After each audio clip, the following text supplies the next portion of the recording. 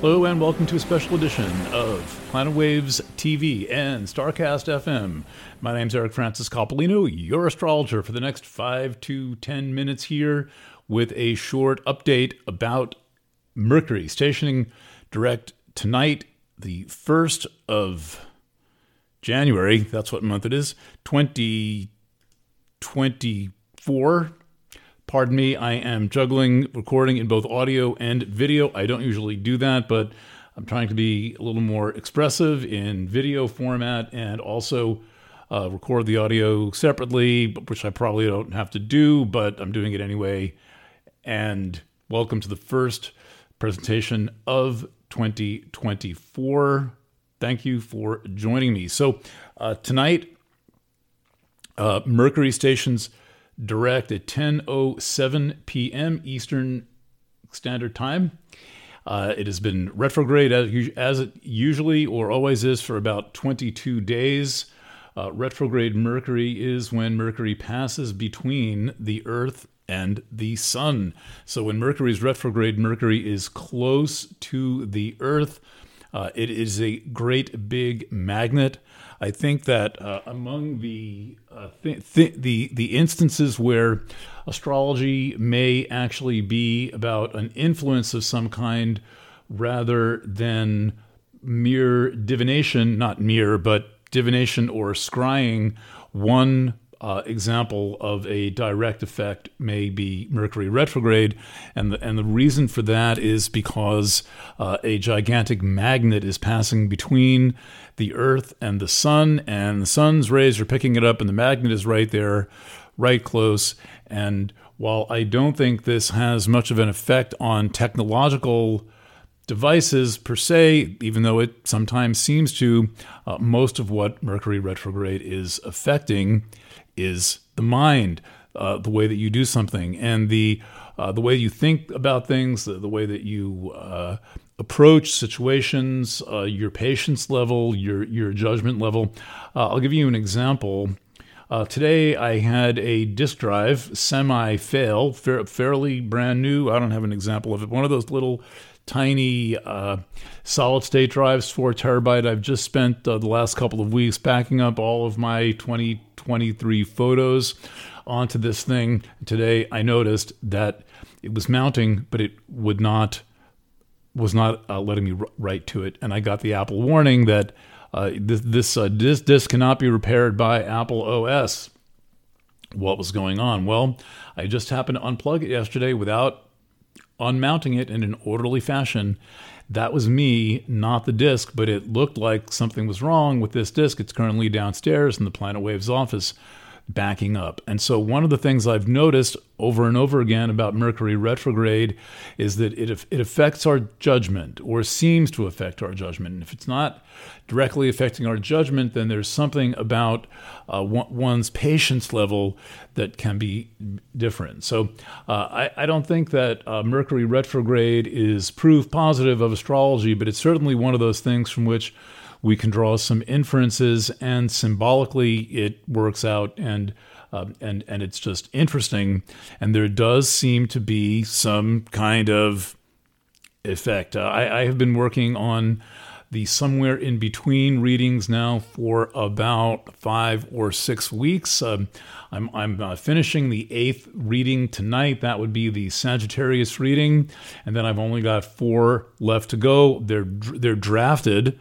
The last 4 I have 2,000 word drafts of those. But what I'm noticing, and by the way, by this time last year, I was done with all the writing and all of the recorded readings. So the whole project is going to be running about 2 weeks behind where last year was. But in any event, because we're going to release them separately, but in any event, writing during the Mercury retrograde really has felt a rather Sisyphusian, like pushing something uphill. And also, because I gave myself a little bit of extra time because Mercury was retrograde, I gave myself an extra week, 8 days, just to make sure that I had some extra time. So I worked in an approach I've wanted to do for a long time, which is to write a solid draft of each piece and then come back to it. And one thing that I'm noticing is most of the time when I come back to the draft, I scrap a large chunk of it, if not most of it, and basically kind of start over again. But as those of you who are musicians, songwriters, writers of any kind, make various things know that you often have to do things a couple of times to get them right. But I'm noticing the amount of copy that I'm scrapping. All right, let's just take a very brief look at the Mercury retrograde chart, and then I will move on. And by the way, one of my favorite elements of Mercury retrograde, particularly the stationing direct phase, is that when Mercury stations direct, what I've often seen is that there can be some experience of the truth coming out, something revealed that was hiding. And now whether this is a mental effect, physical effect, I'm not sure, but it does seem to happen that there's like this perk of reality that comes out right around the time of Mercury stationing direct. I notice this because as well as being an astrologer, I'm an investigative reporter, and that means that a lot of times during Mercury retrograde, I have an investigation pending, and the investigation can sometimes take a step forward at the time of the station direct. And one thing I've learned is to work with Mercury retrograde in that way and to kind of lean into it and take advantage of the fact that I'm at least expecting this to happen. Of course, at the moment, it does seem to be happening vis-a-vis one long-standing 6-year-old investigation that is now suddenly sprung up new life, and I am going after certain elusive perpetrators of some unethical acts. Okay, so taking a brief look at this chart, and I'm looking right down on my screen, so I'm going to look down a bit for doing this. Here in New York, where I am, at the time of Mercury stationing direct at 10:07 p.m. Eastern Standard Time, Virgo's rising, and the moon's in Virgo. And the moon is working its way into a square aspect to retrograde Mercury. Watch those Moon-Mercury squares because they can create some tension between that which is intuitive and that which is rational or logical. The thing is that Mercury stationing direct in Sagittarius close to the galactic center, and so that leans toward intuitive, and it also is a reminder. Whenever anything is around the galactic center, it's a reminder to remember the insights and the breakthroughs that you have, because the galactic center tends to offer or arrive with revelations, like personal inner revelations, like you figure something out that you've been wondering about, or you finally come up with the title to that thing or something like that. But no sooner than you thought of it, can you forget it if you don't write it down? And then you might think, oh, I'll remember that again. And what I have found is, well, no, not exactly. And that process generally is why I tend to keep a lot of these ordinary white pads and either a mechanical pencil. Here, I'll show you. I put a lot of photos of my pencils in Planet Waves. I'm like, I'm not strictly a pencil worshiper, but this or this, and I take it to bed. So if I come up with something, I write it down, because for me, ideas are the way that I not only make my living, but they're the way that I have my fun. Now, speaking of Mercury stationing direct on the galactic center, the entire zone between the Great Attractor, that's a deep space point, and the galactic center, that's kind of the most local deep space point, right at the center of our galaxy, a mere 25,000 light years away, whereas the Great Attractor is like 380 megaparsecs away. That's like Star Trek distance. Well, closer. A lot is going on in Sagittarius, and a lot is clustered around the deep space points, the Great Attractor, and the galactic center. For example, Ceres sitting right on the galactic center, perhaps magnifying some matter of a spiritual approach to dealing with loss, grief, and sadness, and also some information coming through about your relationship to food. That's a very serious thing. Mercury, next, sitting on very close to the galactic center at 2211 Sag. So that, again, is this kind of condenser of ideas, spiritual approaches. There's fair, I think, at least I'm noticing a fair amount of spiritual talk going around. Mercury and Sagittarius, big ideas. Mercury and Sagittarius on the galactic center, even bigger ideas. Followed by Mars, which has been right exactly conjunct the galactic center all through New Year's. And that, too, in my experience and what I'm observing now, is there's something of a breakthrough, a revelation going on there. The galactic center is a very influential homing device located kind of inside the middle of our pinwheel galaxy, all called a barred spiral galaxy, kind of shaped like a pinwheel. Rather beautiful thing. And the energy is very concentrated at the core. I don't think you'd need to go that close to the core for the stars to be so concentrated that it would be as light at night as it is during the day. But I reckon when you get very close to the core, that daytime may be less light than nighttime, because there are going to be so many stars in the sky at nighttime. So that's what's going on in Sag. I'm looking at Pluto in the very last degree of Capricorn. This is kind of warming up to Pluto entering Aquarius on January the 20th. That's coming right up for the big ingress of Pluto into Capricorn.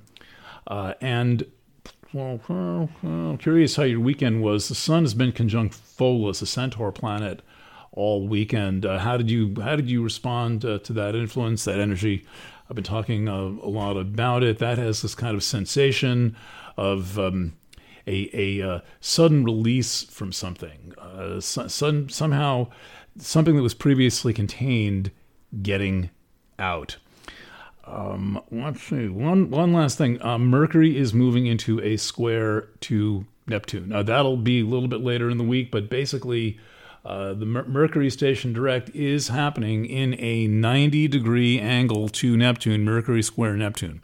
So this is a reminder to be honest with yourself and to check the veracity of what others are saying.